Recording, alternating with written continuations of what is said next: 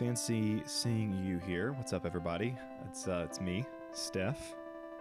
You're listening to another episode of Steph and Things, the Cringe Junkie podcast.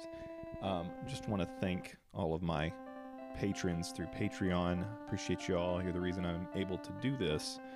And as always, I hope you enjoy this episode and everything that comes from it. I had the wonderful opportunity, little introduction, to interview Mama Cringe. My mom came over and we just hung out. It was great. We had a great time. She came, sat on the couch, and of course the first thing Boone did was jump on her lap and smother her. We hung out for a while, made some cookies while we were here. In fact, there's a couple breaks throughout this.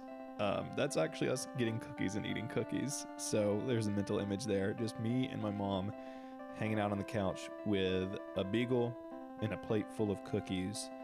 And I really hope y'all get something from our conversation. So without further ado, here is Steph and Things, episode 2 with Mama Cringe.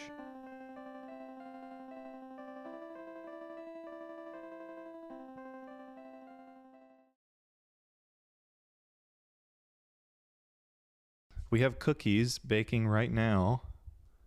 They're pumpkin. They're actually from one of my listeners, Abby. Thank you for the cookies. Yeah, so introduce yourself. Who am I talking to right now?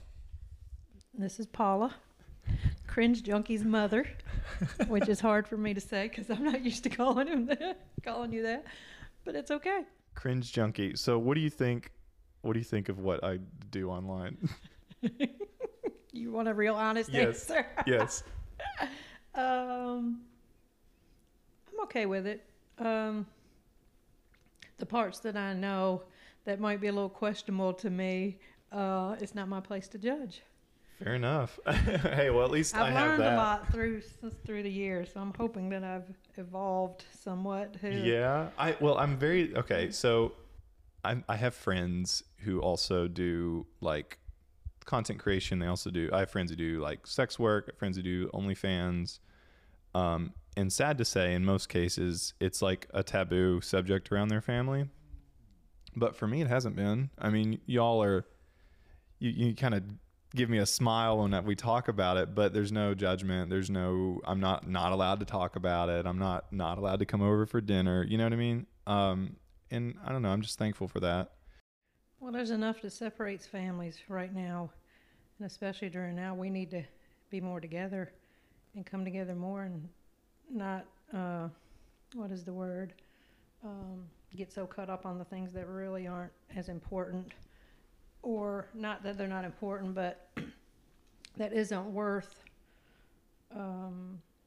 arguing over or debating over. Well, we'll get on debating. We'll in debate. A minute. Sometimes debating is it can be good. It can be good, helpful. but I don't know how much benefit comes from it sometimes. Mm-hmm. That's my personal opinion. Right. What about like my whole Cringe Junkie comedy TikTok thing? What has that been like from a mother's perspective? I don't know. I think it's funny. I mean, I go in and the ones I understand, and I think I told you before that there's some that I go in there, I'm like, I don't know what the hell he's saying, I don't know what the hell he's talking about, but your followers, they know what you're talking about, so that's what's important. The majority of the people know. But I like it. I think it's funny. I go in and look at them. I know. I see. I'm always on there and it says you like it. When my little thing dings, I go and see what you got to say. I love it. You can't ask for more supportive parents, really. So tell me a little bit about you, and you can give me the Cliff Notes version, or, just like where you grew up, like how you met Dad. You can talk about how you ended up in Tennessee, all that stuff. That's a broad range of stuff. It is. It's a big question. Answer it however comfortably you'd like. Synopsis. Born in a little town in Maryland, little seafood town that was tiny.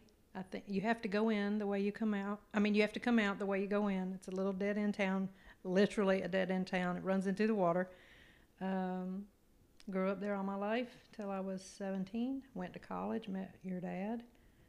Got married at 18 and let's see, we've been married 30, going on 38 years. Wow. And It's the 18 that throws me. I know, I was 18. I was 3 months from 19, but still 18. But I went to college when I was 17, so that's how I met him, because back when I went to school, I started kindergarten at 4 because the way the birthdays ran. Mm-hmm. So I was younger when I started school, so I was younger when I went to. Yeah, it's weird how that works out, but it's because your birthday's in November, like September through November. If you, Mm-hmm. It's like my friend growing up, Nick. Same thing. He was the young kid in the class. Mm-hmm. It's weird how that works. Yeah. So I mean, I only really knew life in Tennessee. I was born in South Carolina, grew up here with y'all in the small town where you guys met, actually, Cleveland, Tennessee. Mm-hmm. I only really know the South through my childhood, but where you come from is this really unique culture. The Eastern Shore of Maryland, it's a bunch of crab fishers. You wouldn't understand a word out of their mouth unless you're from there and know the people. Yeah. What was that like on this like weird fisherman's village, for lack of a better word? Well, crabbers, more crabbers right. and oystermen. They crabbed in the summer and did oysters in the winter. And my mom was from a little island in the Chesapeake Bay called Smith Island, but there's 3 little islands where supposedly we are descended from the John Smith. My family. That's what we've been told. That's Sure. been the generational. It's like everybody likes to claim they have some lineage. Yeah. But technically, we are supposed to be from the generational line of him. And Smith Island is, named after him. Yeah. So anyway, there's 3 little islands. So I grew up around that, and then the town that I was born in and from, they all have a certain vernacular, but it comes from the island mostly. And just things are different. People are different. They're hard workers, but they talk a little different. They talk backwards, as it were. Yeah, as we say. They do. Their sentence structure is back, or they'll say, like sarcasm is you say the opposite, but you mean it. But like it's not even really sarcasm. The way it's inflected, it's like literally just stating the opposite, but everybody knows that what you mean is the other thing. It's so weird, and I take it for granted because I get it. But if I were to take like some random stranger to this area of the world, they would have no idea what was happening. They're not gonna know because if like if you say, okay, like you're a good-looking guy, we would be walking down the road and they'll see this good-looking guy and they'll say, well, he's ugly. But they mean he's good looking. But they'll say, well, he's ugly. That's, right. But they mean he's so good looking. They say, if you're not handsome, they'd say, ain't he purty? Yeah. Or he's purty. And that's all I grew up hearing, too, from, you and your parents and your sister and everybody up there.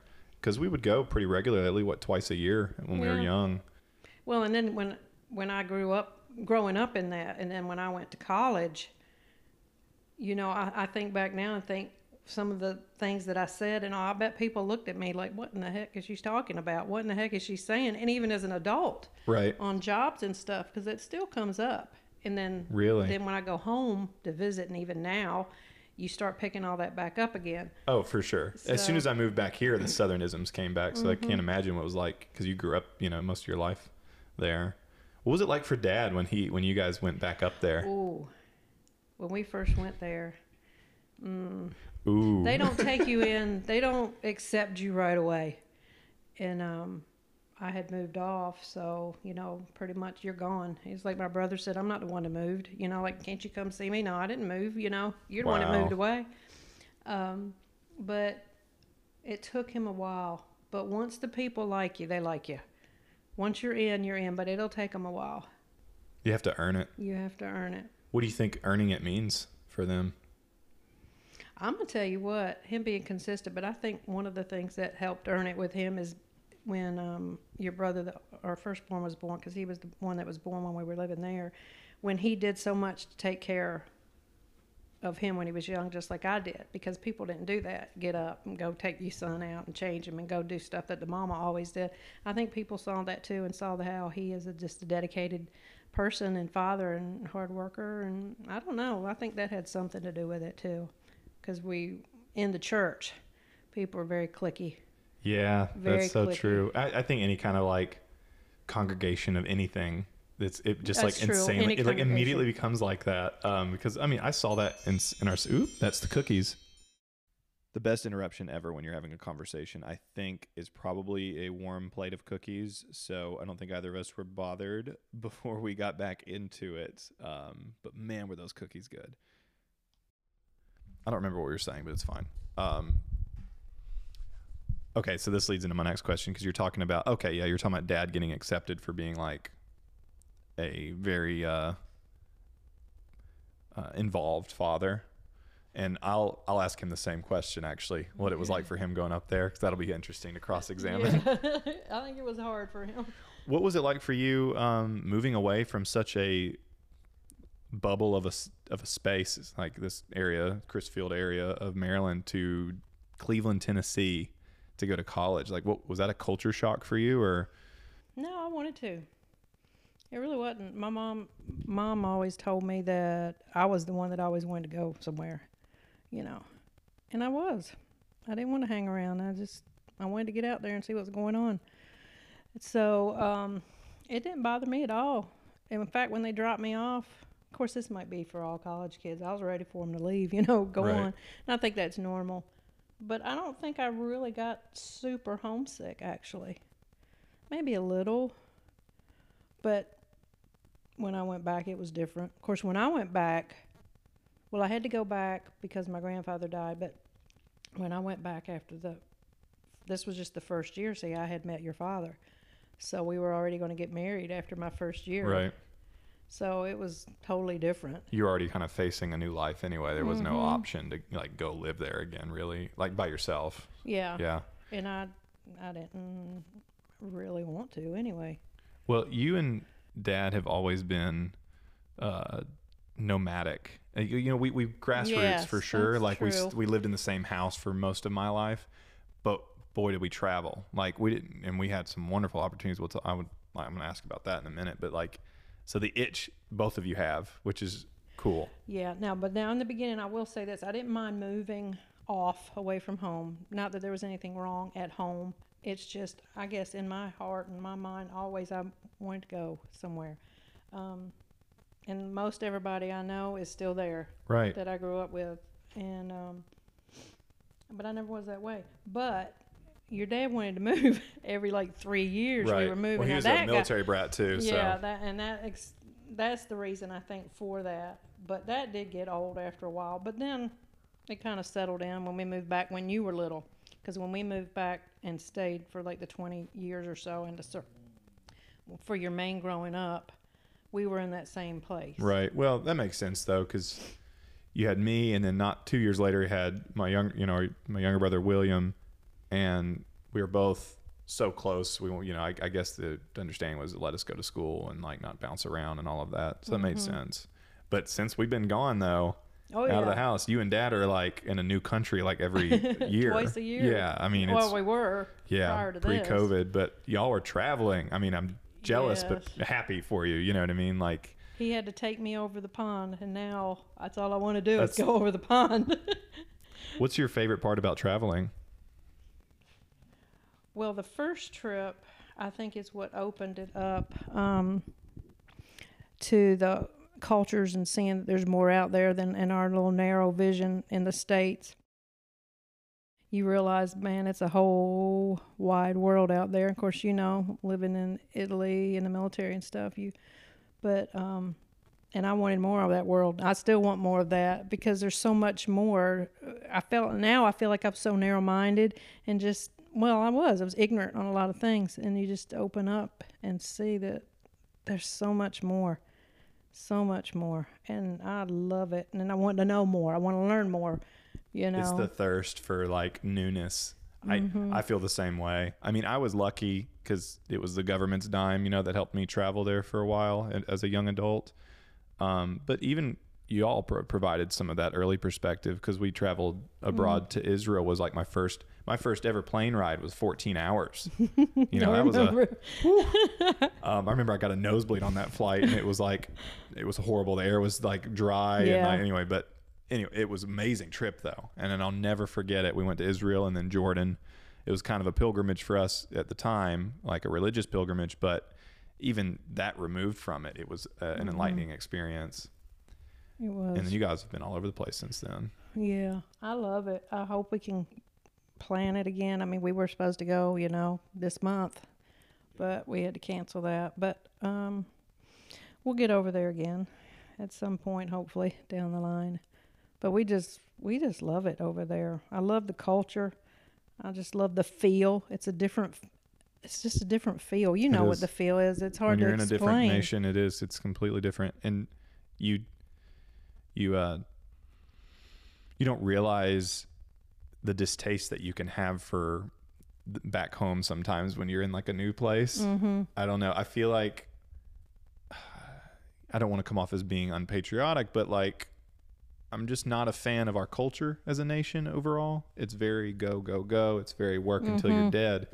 And we're pretty rare in the world for that. Like not most of the world does not think this way. Even most of the developed world doesn't think this way. Parts of it, sure, but I don't know. Like it's just,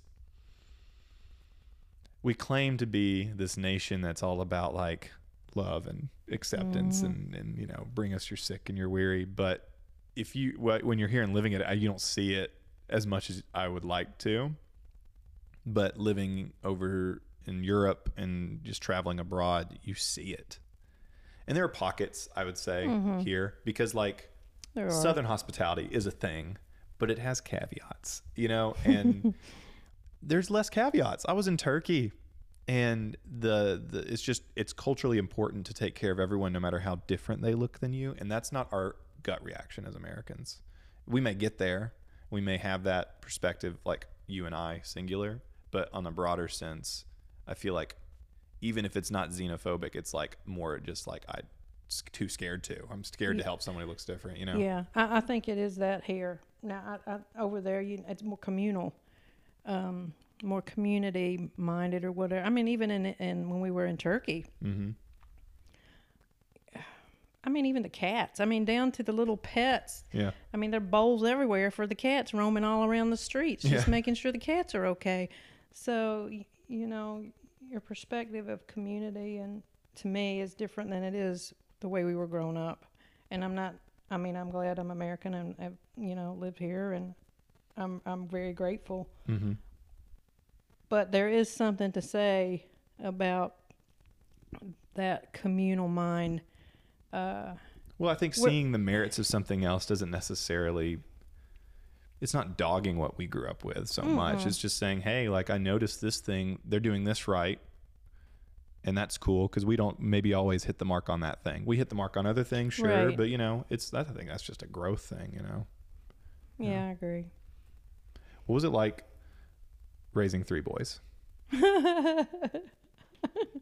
Oh, I don't know anything else. So it was fine. And I think it suited me. I mean, you grew up with me. You know how it was. Miss Holler. Well, we're a loud family. Yeah, we're a loud family. And it's hard when everybody's together, especially all the brothers and stuff. It just gets louder and louder and louder. Yeah. But I felt like at times that's all I did was holler because nobody listened to me. I was the only woman in the bunch. I was outnumbered. Looking even back, the pets. Oh yeah, we only had one female dog our entire life. Yeah. Yeah. It was I can't say that it was. There were very, very difficult times, of course, but for the most part, it was okay. I was suited for boys. I really was. I think I would agree with that. Mm-hmm. I only ask now because, I have a niece and a nephew. Mm-hmm. And just the other day I was over there hanging out and I was playing Legos with Asher, my nephew, and you were playing with Corinne, my niece. And I kind of like caught myself. I was like, I never saw this. Right. I never saw this form of play, this very unique to the feminine experience, you guys were, I don't know, it was just different, you know, and it took me back because I noticed it and I was like, I wonder if you like recognize that or see that or say, oh, now here's my moment to kind of, Oh yeah. Well, she's the only granddaughter. So, I mean, she don't have a chance. She's going to be rotten, spoiled, but she is. But anyway, but with the grandson, with our grandson, at least we had all the toys because I kept everything just about. The bins of Lego. I'm thankful though because I'm able to vicariously kind of like experience my childhood, and I'm out there building Legos with Asher. No, I have your spaceship on top of the hutch. And I fix it every time I come over because he breaks it. But but I'm a very sentimental person, so it's cool to see those things get use. Like all of me and my younger brother's toys still be played with, by our niece and nephew. That's cool for me. I love that. Like I'm not like a hands-off type. Get away from my stuff. I wouldn't have it any other way, which is cool. And back to that with her, with the girl, it took me back, I guess, now to when I was a kid, because it was just me and my sister. Mm-hmm. But my sister was a tomboy. Hardcore tomboy. Yeah, so, we did do some things together. And I guess, too, with you guys, the little things that we did together, like we'd go down to the creek, mm-hmm. and we'd make those little villages out of the mud and the we would take little sticks and build little houses and makes leaves into the rooftops and little people. Oh yeah, that was so much fun. Yeah, stuff like that. So it's just on the girl level now, on the girl side of it, except for the makeup part. Well, you never know. Yeah, I was gonna say here I am with black nail polish. Yeah. Well, yeah, I feel like it's my perspective is these things are totally normal to experiment with. Our concepts of gendered things is kind of silly if you really look at our history as a species. But even we even have home videos of me and William walking around in your heels, and it's so funny how like no one thinks anything of it, but in some spaces if you're a teenager doing it, it's suddenly wrong, and it's kind of sad. Thankfully I think that's changing, but yeah it's interesting because I didn't have the experience with like makeup and stuff as a kid because I wouldn't have wanted to anyway. Everyone at school would have made fun of me. It just didn't work. It wasn't your thing. Yeah, I didn't have a disposition towards it at that time. But yeah, that's clearly a big part of my niece's. She's a lip gloss. Girl. She loves nail polish. She's very girly girl. Yeah. So I like that. Now there are times though I don't want to fool with that because I'm used to the boys mm-hmm. still, but. I do cherish the times that I have with the little girl. So, what do you think? What does motherhood like really mean to you? That's a big question. That's changed through the years. That when you first have a child, it's like the reality of having someone that's you're responsible for totally. Is I don't know how it was for your dad. You can ask him, but for me, it was natural. I didn't think I would be good with kids because I never was really one of those baby. How my sister-in-law, she loves babies, but I never was that way. I didn't babysit people much, and I didn't care nothing about it. But after I had my own, it was totally different, I was going to say, because, even I remember you babysitting other kids with me and William. Yeah. Yeah, I did to help us earn extra money, babysit.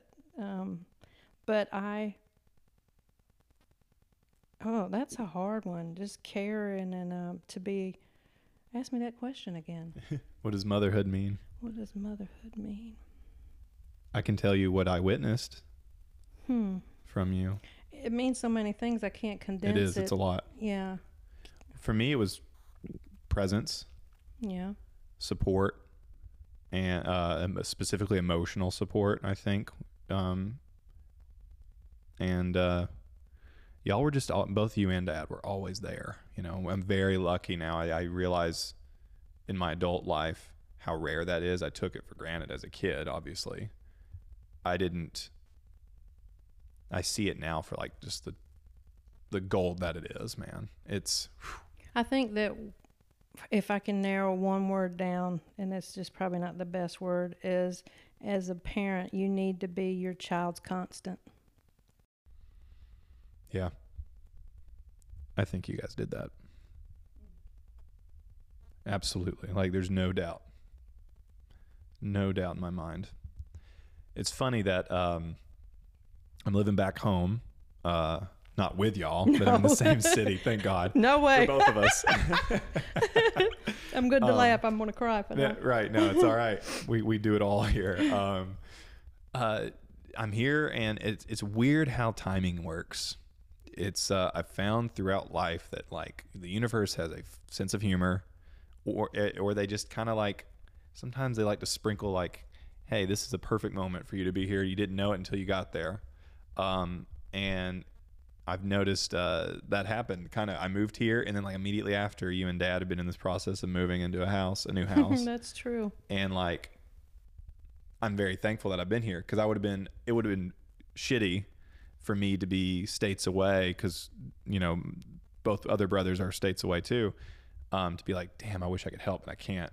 And I'm so thankful at least one of us can. I'm glad you're here. Oh my gosh. I'm so glad you're here. Well, you all have been away from us for so long, and it's so nice to have you here with us. I'm so glad. And not just because we're going to be moving and we need your help. Right. Well, no, I mean, or we can off, But it is nice that I'm here to help with that. But I'm glad you're here to help with that. But I'm just glad to have a nearness to you again, you know. I'm over like every day. I know. At least glad. For a little bit. Just to say, hey, get out of my own house. Well, y'all are so close to us, like right down the street. I mean, y'all are right in the middle of the city, which is so cool and nice. And I don't know. For me, it's like, I saw this other podcast interview actually, and it kind of definitely hit home. But these two gentlemen were talking, and one guy was like, how often do you see your mom? And he said, usually once a year. She lives on the other side of the U.S. And he said, how old is she? I think she's in her 80s, because these gentlemen are older. And he said, so how many years do you have left with her? And he said, probably, hopefully a couple decades, if I'm lucky, probably more realistically one. And the guy stopped and he said, well, I see you having 10 more times of seeing her, not 10 years. And when they phrased it that way, it's kind of like a light bulb went off for me. And I was like, and I'm already a very proactive son, I think, to give myself some credit, regularly call and catch up. Yeah. But I was like, every moment's precious. And although y'all have many, many, many years on this earth, I hope we do. I believe it. But it doesn't make the time we have any less valuable. And I've been making a huge effort to, as an adult, Steph, interact with my parents in a way that's completely changed. And I talk about this all the time. I think I tell my friends too, because I have a lot of friends who are, early 20s, and they're moving, they're like living away, and they're in their first years of living away. And I said, there's a moment in your life where you stop becoming your parents' kids, in a sense, and become their peers, in a sense. You'll always be their kids, but there's an equality that happens, and it's a different time for everybody. But I think when I moved away and lived abroad is when it kind of clicked, and then I started having conversations with y'all that weren't, hey mom, hey dad, it became more us sharing ideas and having conversations and growing together. Well, and that's the way it's supposed to be. Yeah. Really. And if we don't allow that to happen the way it's supposed to happen, that's an unhealthy relationship between a parent and a child. Don't you think? I think so. Yeah. I think, every relationship's unique, and I'm sure there are all kinds of various reasons and blah, blah, blah. But yeah, I think to simplify it should happen. Yeah. Yeah. I don't know that I have anything else to add to that, because that was well put, the way you worded it. Well, I think about it a lot. Well, on that note, we have cookies to try, and I have to change up my batteries again anyway. So let's do it, and then we'll give you all the review of these cookies. Quick note here: if you are not into ASMR, maybe skip ahead 20 seconds, because you're about to hear me and my mom chewing and eating cookies. And it's pretty crisp audio. So if you're into ASMR, you're about to get a little bit of a treat. Anyways, fair warning. So good. Yes, these are. Oh my gosh. Whoever's listening needs to get the Trader Joe's oatmeal, Pumpkin. pumpkin spice oatmeal chocolate chip cookie mix in a can. Thanks to one of our listeners. Thanks, It is Abby. so good, Abby. This episode brought to you by Trader Joe's. Not sponsored, right? No, maybe someday. So, we live in a tumultuous world right now. I think we always did, but now it's just really in our face. Released. Very surreal. How do you feel about the world right now? That's a loaded question. I'm ready for this answer. Give it to me. I'm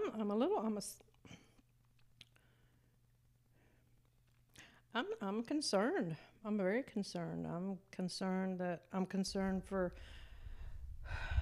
the grandkids because they're growing up in this. I'm concerned for you guys. I really feel like your age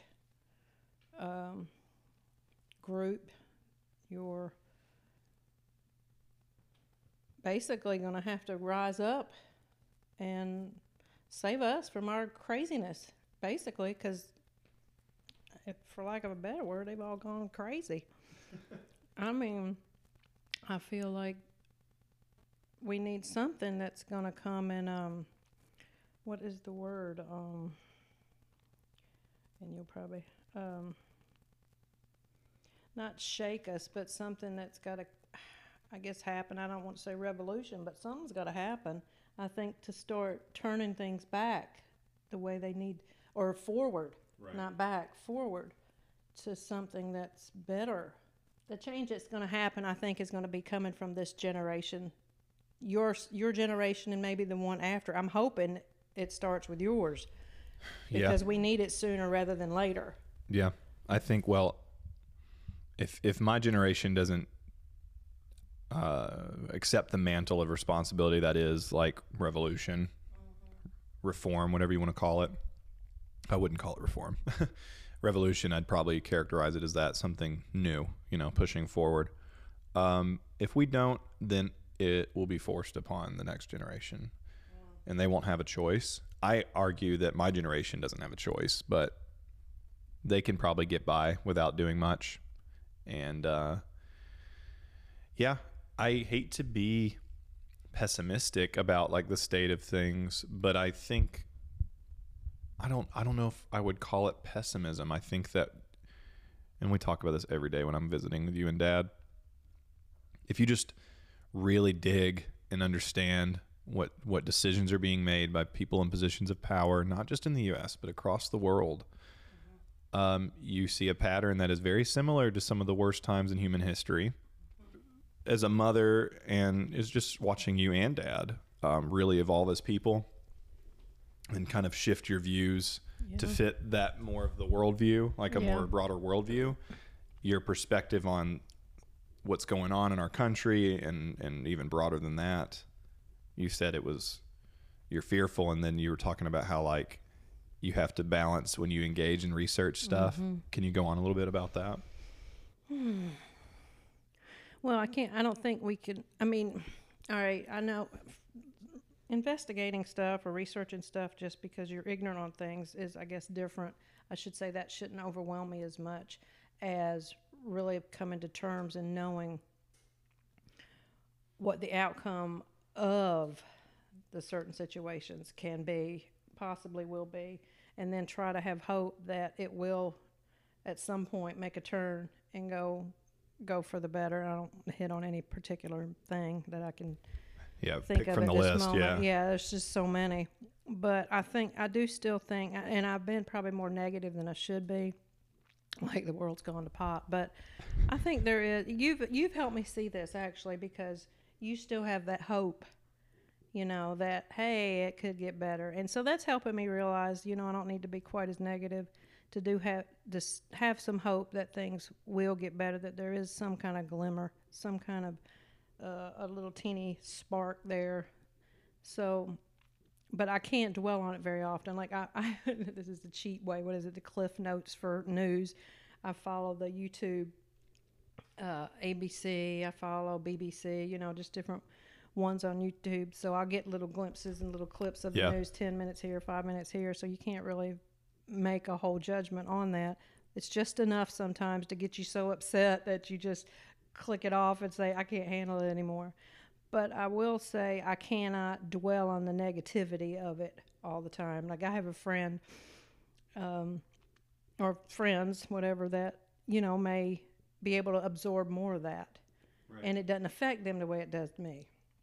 And I don't know, I guess your dad says I'm empathic, that I absorb the feelings. I get it from you, for sure. I absorb that, and that can be overwhelming at times. So the long story short, yes, I just have to do it in little bits. Well, I think that's smart, though. I think even your least empathetic person who can consume a lot of, the news cycle, I argue even they should play that balancing act, because this concept of, we grew up in a generation that had the TV on with the news channel rolling. I mean, most households, if it wasn't the sports network, it was the news network, and that's very common in the U.S., especially like Midwest and down south. Mm-hmm. And it's horrible for your psychological and mental health. Like it's, no one should be that engaged at all times with anything. Like, if you just watch nature and like observe the world around you, the natural world around you, you can see everything's all about balance. No animal drinks more water than they need. No animal, in the natural habitats, no animal eats too much. Boone will eat too much, but that's because he's a domesticated dog and because he's also fatty. But hunting lions won't eat the whole carcass if they're filled, and I kind of try to apply that to my reality and like choose when to engage. Now, I'm not perfect at it because I over-engage with people, especially if I have something that I'm principled about, which leads me to my next point. What my principality, I can trace that back to a single source, and that source is Paula. Oh, stop. I'm sorry. No. Keep talking, actually. We're going to grab the second batch of cookies, but talk to me about why you think that is. Why do you think you're so principled? Oh my gosh. I don't know. I just, maybe for the underdog. I'm not sure, Steve. Maybe narrow it down a little bit for more. I just feel like if something's not right. I'll narrow it down. Okay. Why do you feel it is our responsibility as people to speak up for those who are being hurt? I guess it's the right thing to do. We should all do that, but there's a lot of people that don't. I think, to be honest, I think some of it goes back to my childhood. And that sounds silly, but just thinking about that, when I was growing up, and you probably know all this, I was teased terribly growing up as a child. 1, because I had red hair. 2, because I had freckles. 3, because I was a little chunky. And that was in the groups of my peers even that I went to church with and all. And I don't know if that implanted something into me then, to where if something is not right, we got to fight it till it's, you know what I'm saying? Right. And I don't know, maybe I wouldn't be that way had that not been part of the way I grew up. I agree. I think I could say the same, and for different reasons, but I think my childhood helped shape that too. And maybe because I noticed that you are very passionate about things, and I know that's where it came from me. Mm-hmm. And I know sometimes it's probably been to my fault, but I'm hoping that the good of it outweighs. I wouldn't have it any other way.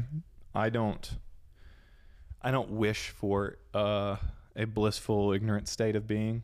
It sure seems nice sometimes to not wake up with the anxieties of the world. But as I grow and learn more about positive mental health practices and my own personal journey, I find that it's probably the best thing about, it's what I like most about myself. You know, if I were to shake my own hand, that's the thing I'd remember, is my principalities and my vindictions, you know. And don't ever lose that, because just us sitting here talking about this more, through the years, I've seen where that has diminished some. And then I think now that I'm around you more, it starts coming back again, you know, the feelings and the passion and the different things like that. So, you know, it's something to be mindful of, you know, don't lose it, you know, don't lose it.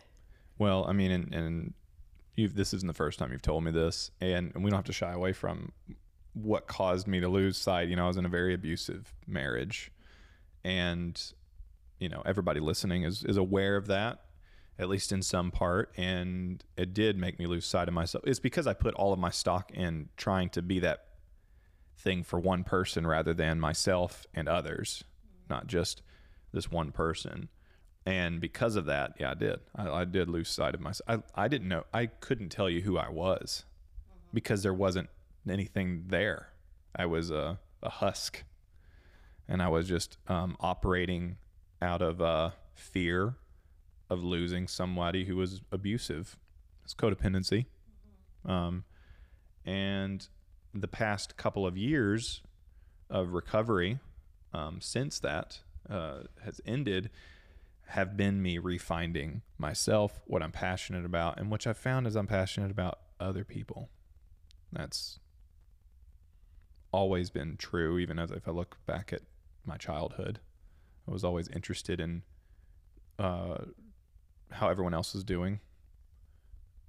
I was also just trying to understand why they thought the way they thought when I met new and different people. And just, I don't know.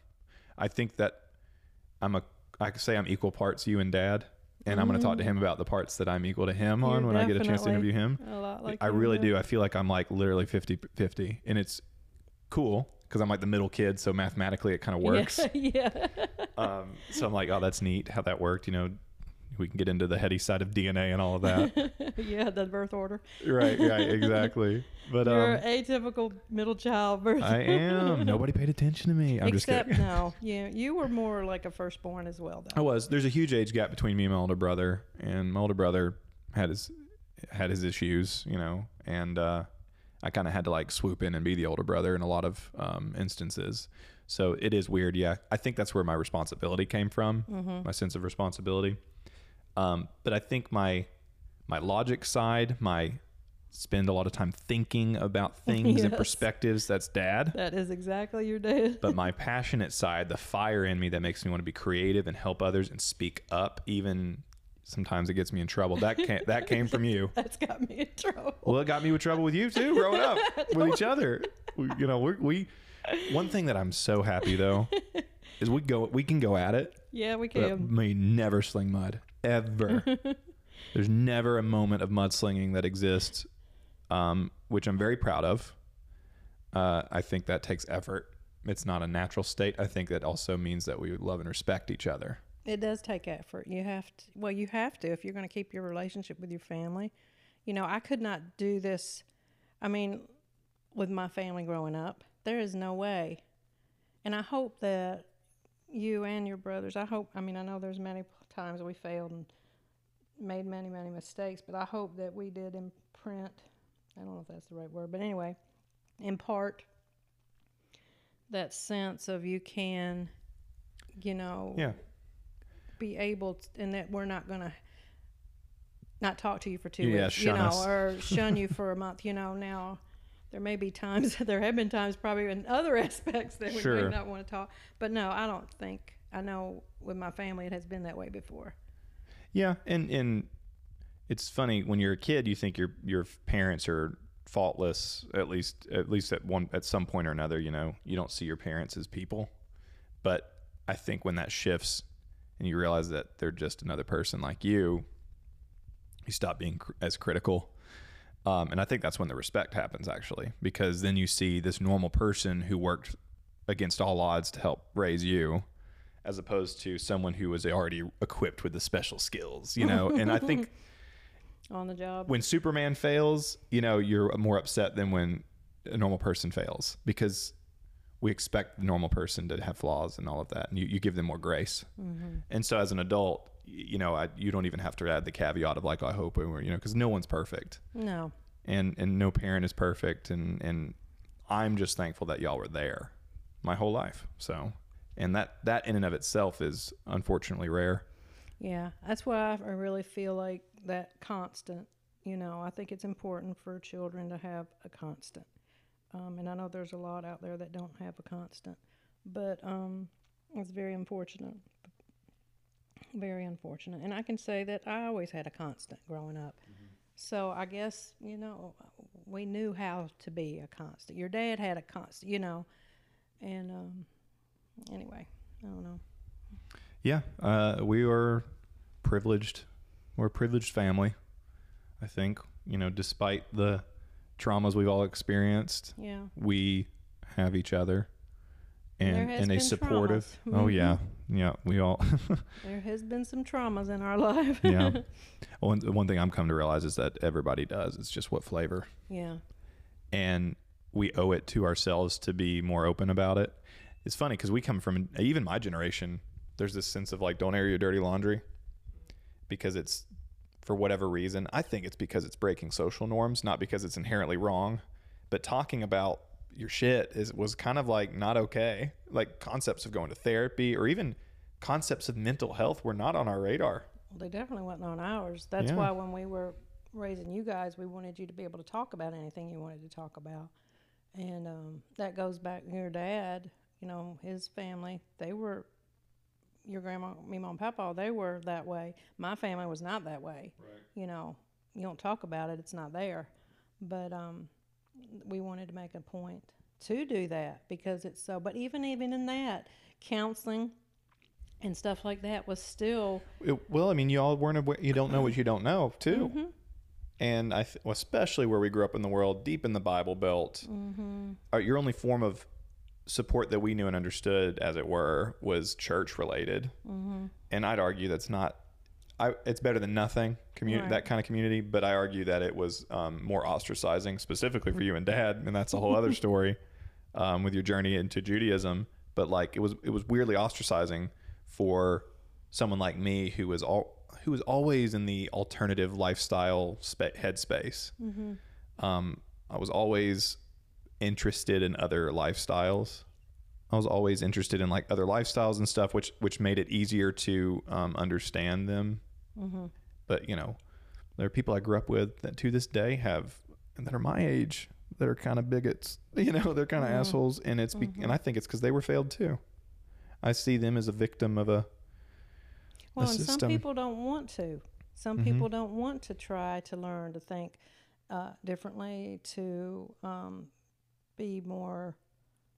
I don't know. It's not open-minded. I guess open-minded to things. Yeah. Or well, you had the better word, but just a desire to push past the discomfort that is newness, I guess. Yeah. Because sometimes it's just the only thing that makes you uncomfortable is the fact that you don't get it. Yeah. And I think we value our pride too much culturally in the U.S. Oh, definitely.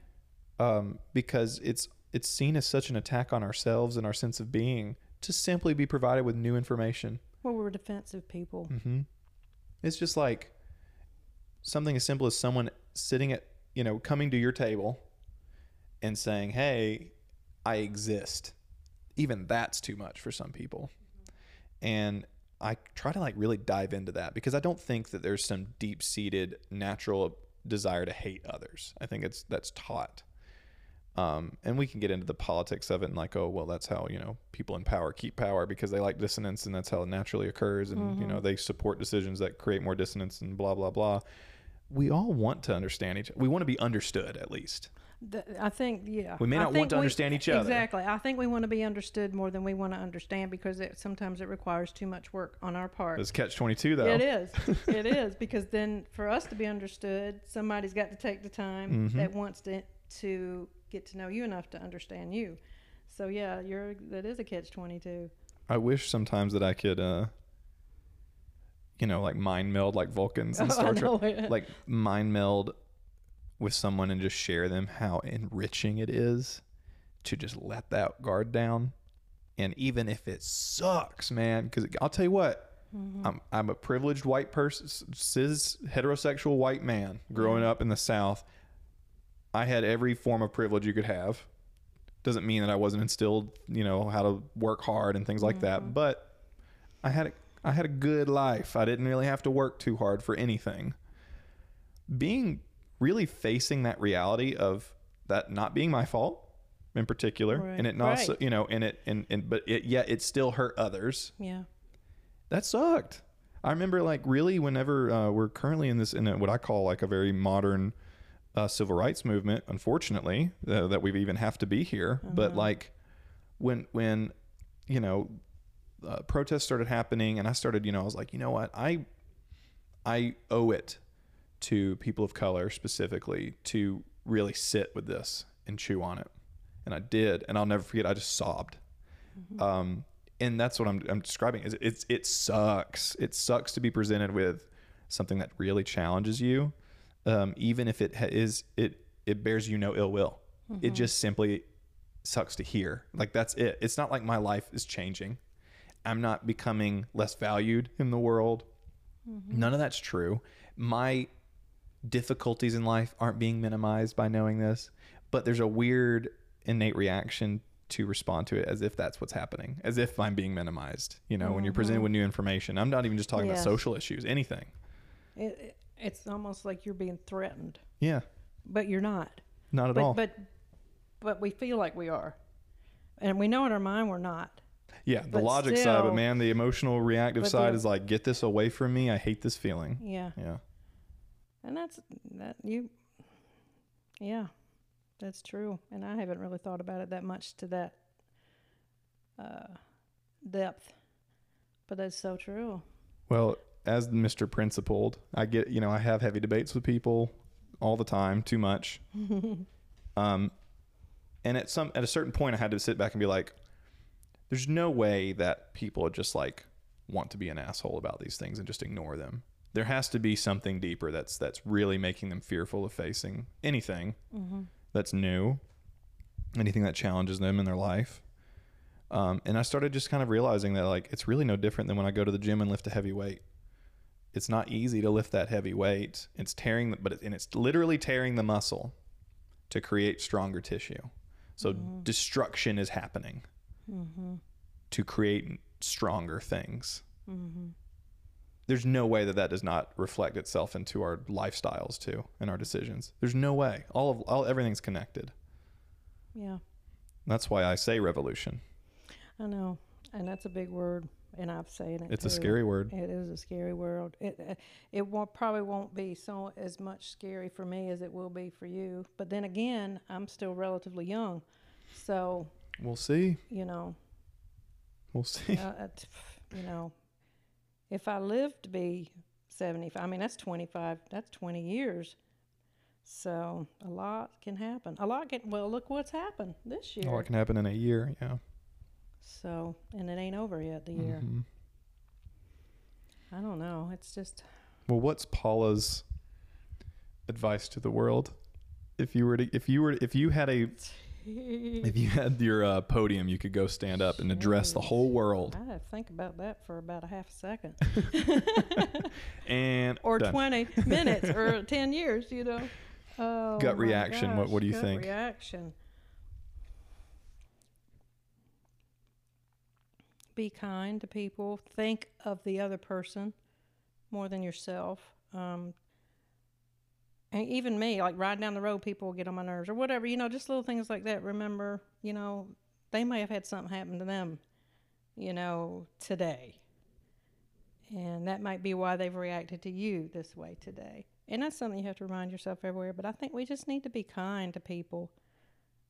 I think most of the time people are pretty good folk for the most part, but we just have to like something silly today. Okay, this is just something just basic, nothing.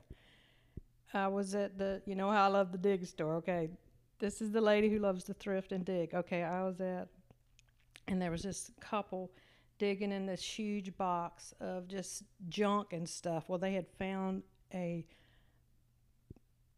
gold mine of vintage Barbie stuff. Ooh, So that's they're your down thing. there. They have, and I'm like, oh my god. So I walk over there, and they're like, I'm like, what's the matter? This is a free box. You know, did you buy this box? Because you can buy a big box, and that's your box. And they said no. And it's like, we've done all this work pushing all this stuff out of the way, and they had already got tons and tons of it. And I'm just making a point here. And so I go over there. I said, yeah. I said, I've had to dig down in these boxes before, and the people that can't reach in the boxes, I'm handing them stuff. So what I started doing, rather than just going in there and just digging all that stuff where they had worked so hard for, I started moving all the other stuff out so we could get to all the stuff in the box to just try to help them. And then I started giving them stuff I'd find. Here, you're collecting these, right? Take these shoes, take these whatever Barbie stuff. And the dynamic changed 100% just by me not coming in there and just, you know, and then here comes the little people that can't reach the bottom. Can you give me that? Can you give me that? Can you give me that? And it was just like the whole thing again. But by the time we were done digging, they were done digging and all, nobody was mad at each other. They weren't resenting me any longer just by turning that around and being kind, because they had worked hard. I know how that is to get down to the bottom of them big old boxes. And I got a few things out of it as well. Be kind. You don't have to ramrod everybody. Right. Well, it's funny because throughout that whole story, I see. Your first reaction was you had empathy because you knew where they were coming from, Mm-hmm. and you took it in. You responded and said, "I want to make sure that they don't have to have the annoyance of other people taking what, you know, like not being courteous. So I'm gonna go out of my way to communicate that to them through action." Mm-hmm. And then immediately the energy of the room changed, and you guys for a split moment were a community of thrifters.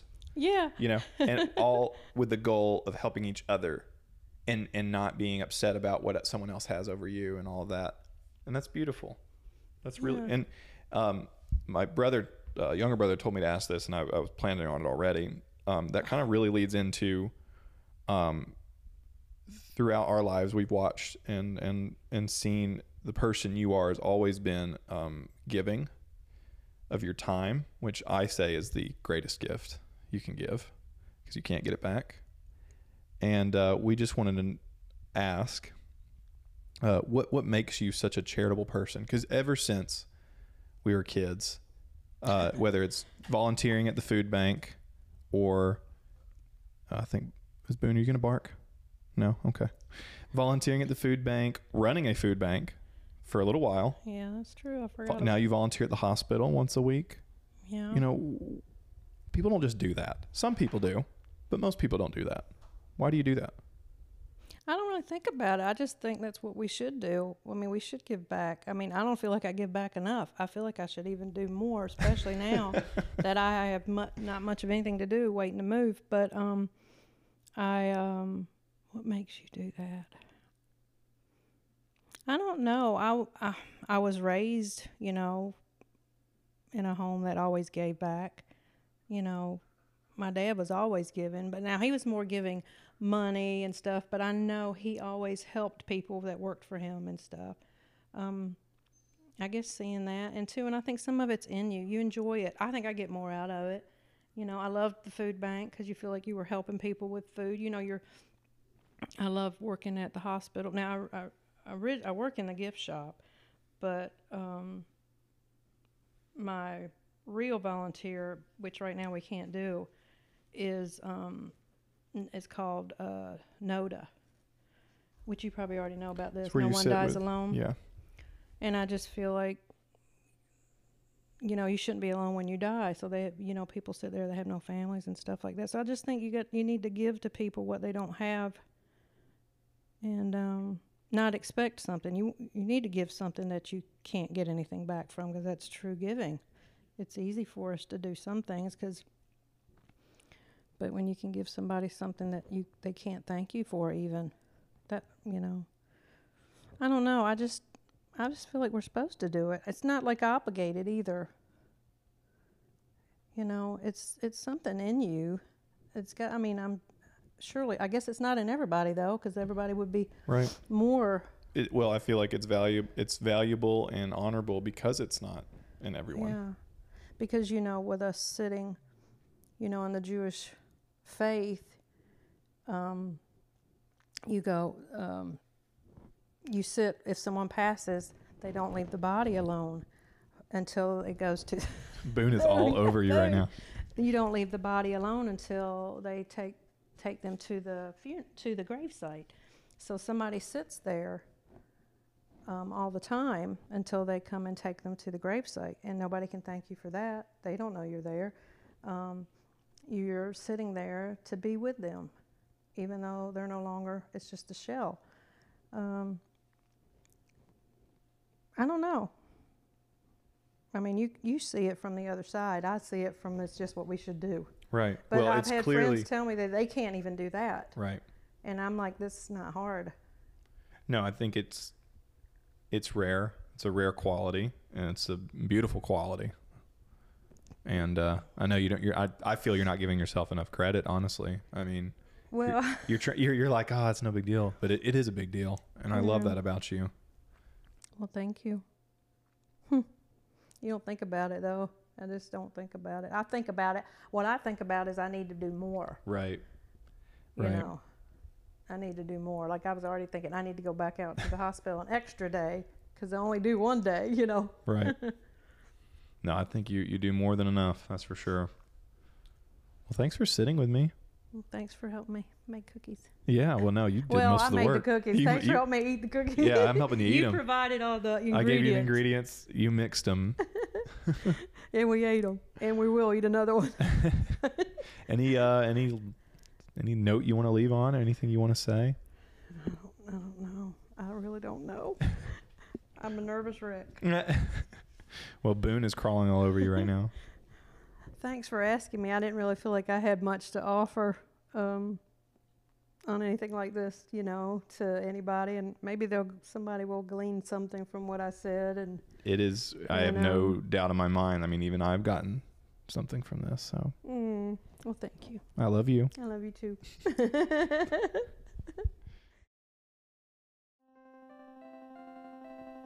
You've just finished episode 2 of the Steph and Things podcast. I really hope you enjoyed it. My mom was a pleasure to have, and I think we had a great time. You can always tell just by the natural flow of the conversation. I did very little editing this episode, and maybe that says something about the life that we've shared, which is, I don't know, it just makes you feel good. I'm scrubbing through this, this right now as I'm editing it all together, and I'm like, oh wow, we can like talk to each other really easily, and I take that for granted. And I don't know. I just hope y'all enjoyed a little glimpse into my interactions and how me and my mom interact with each other. And yeah, so look forward to next episode coming soon. In the meantime, I appreciate you again for supporting me and what I'm trying to do here. And as always, before we see you in the next podcast, drink some water and tell somebody you love that you love them. Oh, and make sure to follow me if you're interested in more of the Cringe Junkie / Steph journey. Make sure to follow me. I'm on all platforms under the name Cringe Junkie. I'm on Instagram, Twitter, Twitch, TikTok, of course, here on Patreon, and there's probably more I'm forgetting, but make sure to follow me on everything if you want to keep up with what I'm doing. And if you're interested, click the link in my bio on either Instagram or TikTok, and you can join my Discord, which is a wonderful little community. It's growing every day, full of amazing people. So if that's something you're interested in, check that out, and we'll see you on the next episode.